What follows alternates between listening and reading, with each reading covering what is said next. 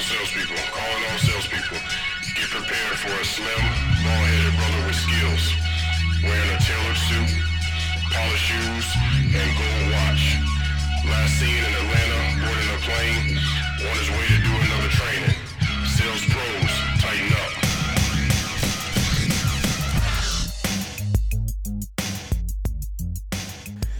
Good morning, sales pros, and welcome back to another episode of the Sales is Simple podcast. First episode in March. Hope you guys had a great February. It was a short one. We know how that month goes, but hopefully your year is starting off on the right track and you are well on your way to hitting your goals. So you can see by the title, we are going to be talking again about the door-to-door salesperson. And if you have not listened to the previous episode, which was episode number 8, I would recommend that you go back and refresh your memory, because a lot of the things that I'm going to be talking about today are references to what happened in that episode. Now, I want to start off by letting you guys know that I'm not hard on door-to-door salespeople. I understand that is a hard gig, and if you have not done that before, you do not realize how hard it is to walk up to somebody's door, knock on it, try to build rapport real quick, ask them to buy something, all in a matter of 2 to 3 minutes, if they give you that long. I actually was selling door-to-door when I got out of college. Probably I was 21, 22 years old, and was selling business door-to-door. So you can imagine how tough that would be, trying to get through the gatekeepers, trying to get past the secretaries to the decision makers. It's a hard gig. So just want to set the foundation and let you guys know that I'm not beating up the door-to-door salesperson. And as a matter of fact, this episode and the examples that I'll be using in the episode this week are almost completely contrary to what happened in episode 8. So again, if you have not listened to episode 8, go back, listen to it for some context on some of the differences between this episode and the last episode regarding how to operate in sales. So let's get started. So typical situation, I'm at the house doing some work, doorbell rings. Now, these people have rang my doorbell on a regular basis, and this is a totally different company than the one that I've mentioned in episode 8. But I wasn't in the mood, or I was in the middle of something. Either way, I didn't have time to even listen to what they had to say. So this time, I happened to be walking past the door, doorbell ring. I said, okay, let me see what these guys are all about. So I go to the door. First of all, one of the differences between this one and the last one was they were standing a significant distance away from the door versus the last one, who was a little bit closer. So when I opened the door, they immediately said, hey, you know what? This guy loves your truck. So it was 2 people again. All right. You could tell there was one who was kind of the senior guy who was training somebody.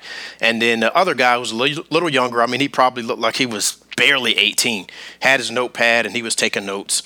So open the door. The older guy says, you know what? This guy just really loves your truck. He looks at a sign in my yard. He says, I can see you're a Raiders fan. Are you from the West Coast? So immediately they begin to set themselves apart. Now, how did they set themselves apart? Now, anything they did, was that revolutionary? No. He was attempting to build rapport, and we know about asking the right questions, building rapport, making the connection. But how he set himself apart was because the last 3 or 4 people who came to my door didn't even attempt to do that. They went right into the hard sell, realizing I've only got 2 or 3 minutes, maybe, so I better get to talking about my product.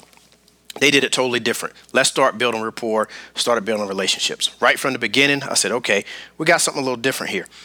So I complimented him at that point. I said, so you must be in training. Guy shook his head, and I asked the other guy, so you must be the trainer. He says, yeah. I said, you're good. And I pointed to the younger guy. I said, you need to listen to him, because he's already starting to build a relationship. He's trying to build rapport. And I'm talking to them just like I'm talking to you right now. I said, he's already trying to build a relationship, build some rapport, connect with me, and that's what you need as a salesperson. So then he proceeds to start asking me questions about my current service, and this was a telephone and internet provider, I believe.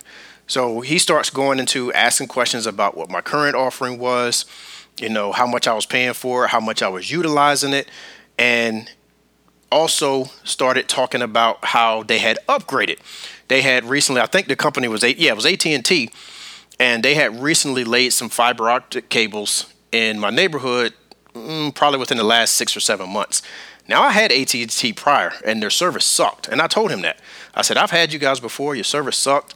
You know, you got your fiber optic lines. I saw when they were laying them, and so I am interested, not real interested, but I'm at least a little bit interested in what you have to say and what the difference may be with what I had prior.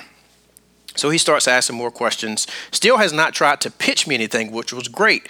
He was asking the right questions, talking about, you know, how often I use the internet, how many TVs I have, do I have a home phone, things like that. And I only gave him the time of day because they attempted to build a connection by talking about some things that they saw at my house and in my yard. So we've got to be able to connect with somebody. And again, the door-to-door salesperson does not have a lot of time to do that, because if somebody opens the door, that's the first key. You got to get them to open the door. And if they do open the door, you've got to do something or say something immediately to make them want to keep listening to you. No different in sales. When we are dealing with customers and clients, depending on the capacity that you're in, there's a finite amount of time that you have to build that connection. In this example, it's a matter of probably a second or two. All right. Where you work, you may have 30 seconds. All right. But the point is, you don't have a lot of time to build that connection. So kudos to them for building that connection. Again, asking questions, trying to figure out what kind of product or service he could pitch to me. And then he did something that was completely different and really wowed me about the difference between what he did and what the previous door-to-door salesperson did. Was rather than him just starting to point at different houses and saying, oh, I've helped this neighbor, I've helped this neighbor, he actually mentioned the names of 3 of my neighbors by name, pointed to their homes, said, I've helped this person, and mentioned their name. I had a conversation with this person, mentioned their name, and, you know, Mr. Such and Such is looking to upgrade his services as well. Perfect, because this let me know that the guy had actually done his job, talked to some of my neighbors, and paid attention to who he was talking to. Because he hadn't gotten my name yet, he had to have at least got to a point where he may have been signing some kind of paperwork, i.e. making a sale to get their names. So again, kudos to him for not just getting the names, but utilizing that to build a stronger connection with me, setting himself apart. Again, I have to parallel this with what I experienced with the last door-to-door salesperson. So he's doing a very good job of setting himself apart. Mentioning those names was very key. So you want to do the same thing when you are talking to your clients. If there are specific people that you've helped, especially if they're referrals, then you always want to mention their name. And if it's feasible, based on what kind of product you sell and privacy laws and things of that nature, you may even want to mention how you've helped them. But it lends a lot of credibility to you and to your company and to your professionalism if you are able to mention by name other clients that you have helped. Now, he didn't specifically say that he had helped these 3, but I know that if he got their names, he at least got far enough into his presentation where he had an opportunity to help them. And I know some of my neighbors, he probably did help at least one of them. All right. I know him pretty well. So make sure that you utilize references, referrals, mention people by name when you have an opportunity. Now, like I said, they were standing pretty far away from the door when him and I were talking. So I invited him a little closer. Now, the key with that is I would not have done that had we had not started to at least build some kind of connection. So reading his body language, he was reading my body language, and he was very passive when he started moving a little closer into my space. And I don't say passive as in a way where he wasn't going to be able to make the sale or his body language was such that he had his tail between his legs, but he was very respectful. Let me rephrase that. Instead of passive, he was very respectful in his body language as he was moving closer. Like, I appreciate you offering to invite me a little closer. I don't want to overstep my bounds and get too close. So very good body language from him. to say, hey, I will do what you asked me to do, but at the same time, I want to respect your space and not get too close. But again, he could only do that by building a connection with me in the first place. Now, obviously, this scenario that I'm talking about is a little different because I'm in sales, he's in sales, you're in sales. So when you deal with a salesperson, you see it from a different standpoint than the average customer. But looking at it from this viewpoint and seeing it as a customer would, and having the expertise that we have, we know the good versus the bad. All right. We know that guy that came to my door in episode 8 and how bad he was versus how good this guy is so far. All right. So at this point, we're still having a conversation. And I explained to him, I said, look, what you have, I'm considering it. And me and my wife have actually talked about switching. But I don't make any kind of decisions from a door-to-door salesperson. I explained to him that he was doing a good job, explained to him that I've been in sales for 20 years and was giving him tips as we were talking to help him train his trainee. But I explained to him, I'm not the type of person who's going to sign up for something from a guy who just walked up to my door. So is there any literature you can leave with me?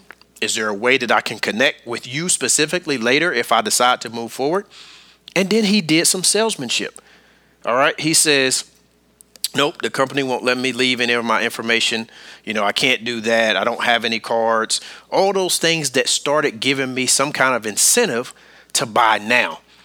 So as you're dealing with a client, give them a reason to buy now. Ask them to buy now, and don't just fall into the trap of them saying, well, can I get your card? Oh, yeah, sure. Let me go grab it for you. All right. Or can I give you a call back tomorrow? Oh, yeah, sure. Here's my number.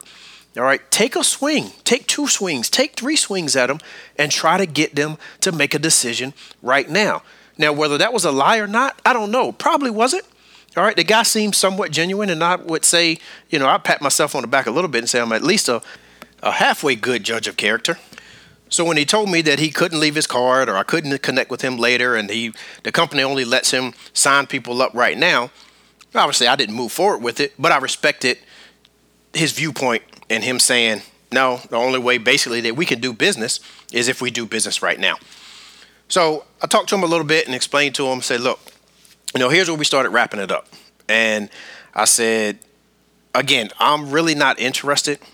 I know you have to make a sale now. I know you don't get paid until you make a sale now. But if there was some way that I could get back to you once me and my wife talk about it a little bit, if we do a little more research, if there's something that you could leave me. And then he went right to setting up the next sale part of the approach where he says, is there a better time for me and my trainee basically to swing back around and see you guys?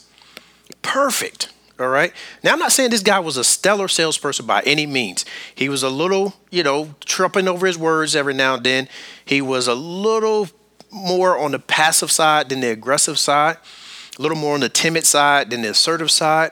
But overall, he was a good salesperson. All right. Wasn't a sales pro, but he didn't get taken aback by anything that I said. All right. He didn't get off of his script. He veered off of it when he needed to and redirected himself back. And these are all traits that we have to have when we're selling to clients. We're not going to get them all. We know that. The math is the math, and it's a numbers game. But if you are consistently good with dealing with your clients, keeping them on track, and following your process, you have a much better opportunity for them to say yes. And even when they say no, like when I did, you set up your next contact. And he says, well, when can I come back around? What's the best time for me to circle back around and see if you guys have made a decision? So at that point, I explained to him, I said, look, I'm going to be candid, as I have been all up until this point. I'm not going to make a decision based on what you and I have talked about today. I don't have any research. I am deciding, and me and my wife are talking about maybe making a switch, maybe reducing some services, maybe canceling services altogether. We don't know yet. But at this point, I don't have enough information from you or your company to make a switch right now. And I know you have to make a sale, or you have to make a sale to get paid. So there's no need in us kind of going back and forth because I'm not going to buy right now and you're not going to sell me right now. All right. So at that, I kind of let him go. And I will leave it with one of the phrases that we all should hate to hear. I didn't tell him this, but I'm telling you guys, this is probably one of the best salespeople I've never bought from. All right. I know you've heard that phrase before when somebody is shaking your hand and they're leaving and they're saying, I got to go think about it, or I bought somewhere else, or I decided to go in a different direction, but you were one of the best salespeople I've ever met. Nobody wants to hear that. All right. Because if I was that great of a salesperson, you would have bought from me. Right. All right. So, and the reason I can say to this guy and say to you about this guy that he's one of the best salespeople that I never bought from is because the only reason I didn't buy from him was because I didn't really need his product. All right. What they were offering and the service that he was trying to provide through the company was not anything that I necessarily needed right now, nor did I want. But had it been a service, a product, a perfect offering that the timing had happened to be right on, I would have easily given him my business. All right. So make sure that when you are dealing with your clients, not only are you doing the right things, which he did everything right, which was he immediately set himself apart. He went right into, well, it didn't go right into, but he transitioned beautifully into asking the right questions. All right. He began to explain his value proposition a little bit, started telling me about the pricing structure and the deals that he could give me today and things of that nature. All right. He was trying to set up the next contact when I told him I wasn't going to buy, but the L was missing. All right. He could not land me on the perfect offering because he did not have the perfect offering for me.